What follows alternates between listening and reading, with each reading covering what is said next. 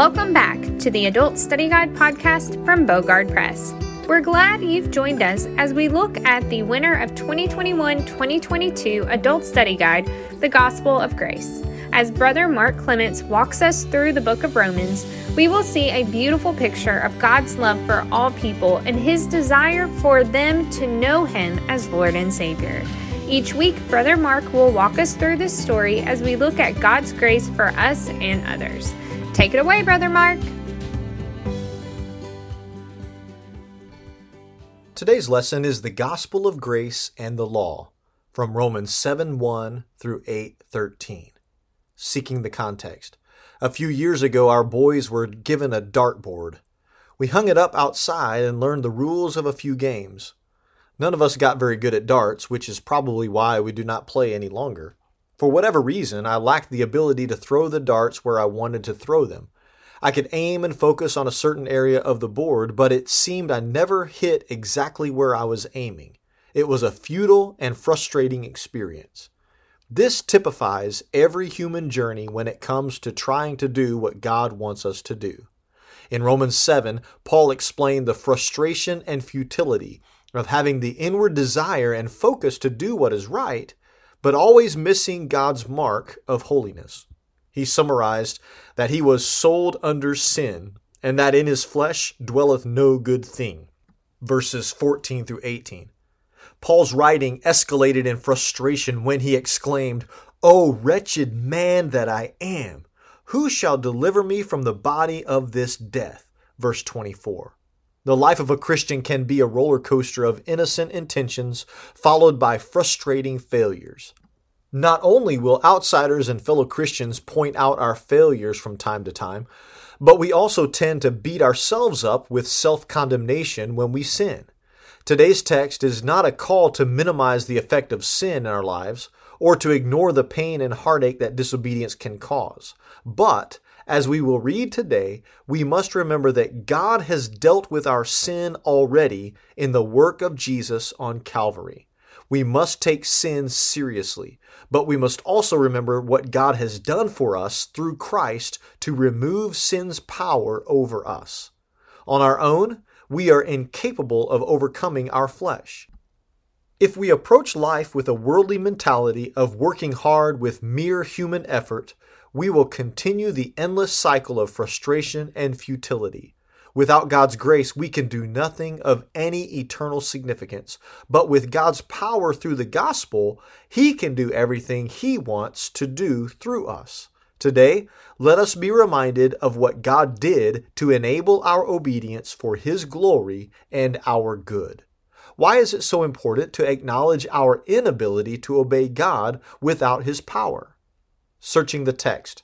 Number 1, God has freed us from condemnation. Romans 8:1 through 4. There is therefore now no condemnation to them which are in Christ Jesus, who walk not after the flesh, but after the Spirit. For the law of the Spirit of life in Christ Jesus hath made us free from the law of sin and death. For what the law could not do, in that it was weak through the flesh, God sending His own Son in the likeness of sinful flesh, and for sin, condemned sin in the flesh, that the righteousness of the law might be fulfilled in us, who walk not after the flesh, but after the Spirit. Only God can judge me. I observe this phrase often in today's culture. Those who live by this motto, aside from implying their resistance to sanctification in biblical community, exhibit a dangerous indifference toward the sovereign holiness of their Creator. People with this mindset do not realize how fearful it would be to fall into the hands of the living God. Hebrews 10:31. Everyone will be judged, both the righteous and the wicked, but the real question is whether a person remains under God's condemnation. As Paul has already argued, everyone is born into a sinful state, thus abiding under the condemnation of God. Jesus told Nicodemus that those who do not trust in Him remain condemned, John 3:18. But those who have received forgiveness of sins through the finished work of Jesus Christ are no longer under condemnation. This promise works powerfully in the life of a believer who understands what it means to be freed from condemnation. Condemnation here means an inescapable punishment handed down from the judge because of damnable behavior. Since no one but Jesus has been able to keep God's law, everyone has rightfully fallen under condemnation because of sin. But Jesus came to earth, wrapped in flesh, so he could pay the full penalty for sin by dying on the cross, enduring God's wrath against us because of our sin. In this glorious act, Jesus did for us what we were incapable of doing for ourselves. When we are found in Jesus Christ by repentance and faith, we are freed from condemnation because of our sin. Those who are in Christ Jesus are freed from condemnation, which means we are eternally secure since God has declared us righteous. Not only that, but we are also free from sin's control over us. The Holy Spirit liberated us once and for all from the law of sin. Sin only has power over us when we allow it to overpower us. We are positionally righteous now and forever before God. If you have repented of your sins and trusted Jesus Christ to save you, no one can condemn you for your sins. No other person, not even yourself, can put you under God's wrath once God has placed you into His family. You are free to walk according to the Holy Spirit and satisfy God's desires in your obedience. The weight of sin has been removed by Jesus. God the Father has declared you righteous, and the Holy Spirit dwells within you to guide you into truth. You are free. Why is it so important for you to remember you are no longer condemned? Number 2, God has delivered us from death. Romans 8:5-8, "For they that are after the flesh do mind the things of the flesh, but they that are after the Spirit, the things of the Spirit. For to be carnally minded is death, but to be spiritually minded is life and peace. Because the carnal mind is enmity against God, for it is not subject to the law of God, neither indeed can be. So then they that are in the flesh cannot please God." As Moses and the children of Israel began their journey toward the promised land, they encountered opponents from Amalek. Joshua and his army fought with Amalek while Moses, Aaron, and Hur stood atop a hill to watch the battle unfold before them. Whenever Moses raised his hand, Israel prevailed, but when he lowered his hand, Amalek prevailed. The battle went back and forth until Aaron and Hur realized God would cause them to win if they held Moses' arms up. So that is what they did. God gave Israel victory that day. Exodus 17:8-16. The life of a Christian is similar to Israel's battle against Amalek. We have two natures, flesh and spirit, which are constantly battling each other. God has provided victory for each of His children, but it is up to the Christian to recognize and yield to God's power in order to triumph over his flesh. This is a lifelong battle that rages within each Christian, but each Christian determines whether the flesh or the spirit wins. One of the most important questions this text answers is how a Christian may please God. Paul's answer has nothing to do with outward behavior or emotions, but is concerned with proper thinking. 3 times in these verses, Paul references the mind to indicate how a person may please God. This may seem very simple, but our mental focus determines whether we satisfy our flesh or satisfy the spirit. Our attitude toward God must be determined by what we discern through His Word. We must resist the temptation to be led by feelings, emotions, passions, or inclinations. The outcomes of our thinking are distinct. Paul wrote that fleshly instincts and desires are contrary to God, and to focus on them leads to death. On the other hand, the Christian who focuses on the Spirit and fills his mind with the truths of God's Word will thrive in peace. Through the work of Jesus, we have been delivered from eternal death. Therefore, it makes no sense for a Christian to hasten physical death through carnally minded living. We have been rescued from death. Let us live the abundant life. John 10:10. How can you make sure you are not carnally minded?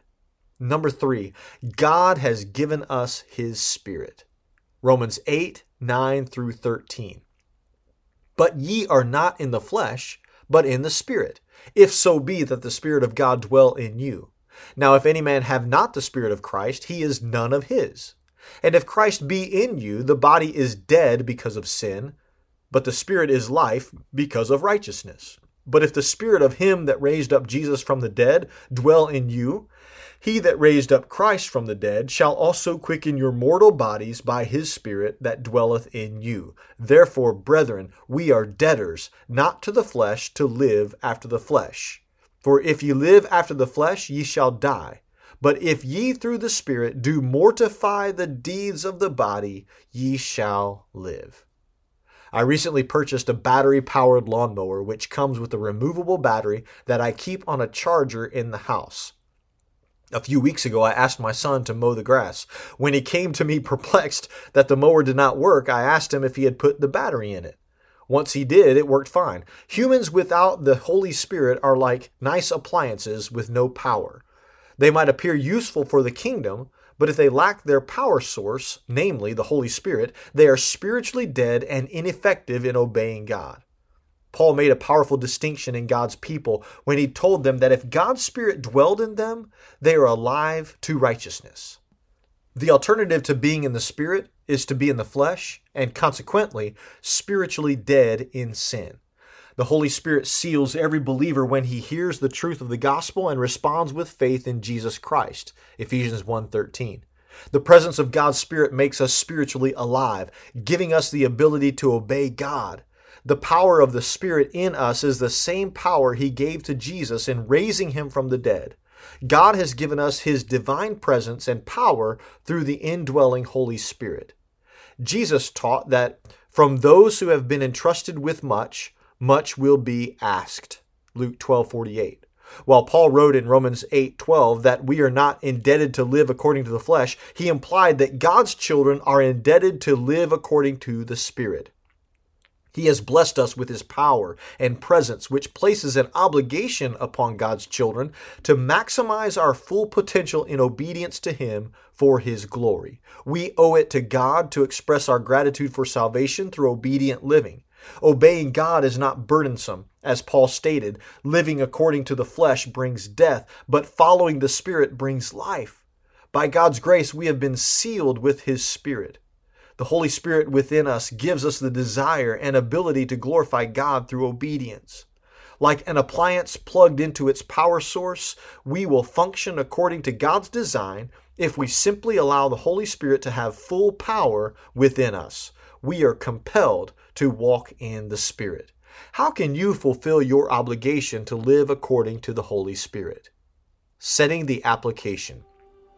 It can be devastating to learn how helpless we are sometimes.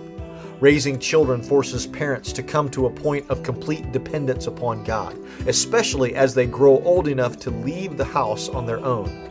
When those teenagers walk out the door, most parents pray hard that God will protect them and bring them safely home.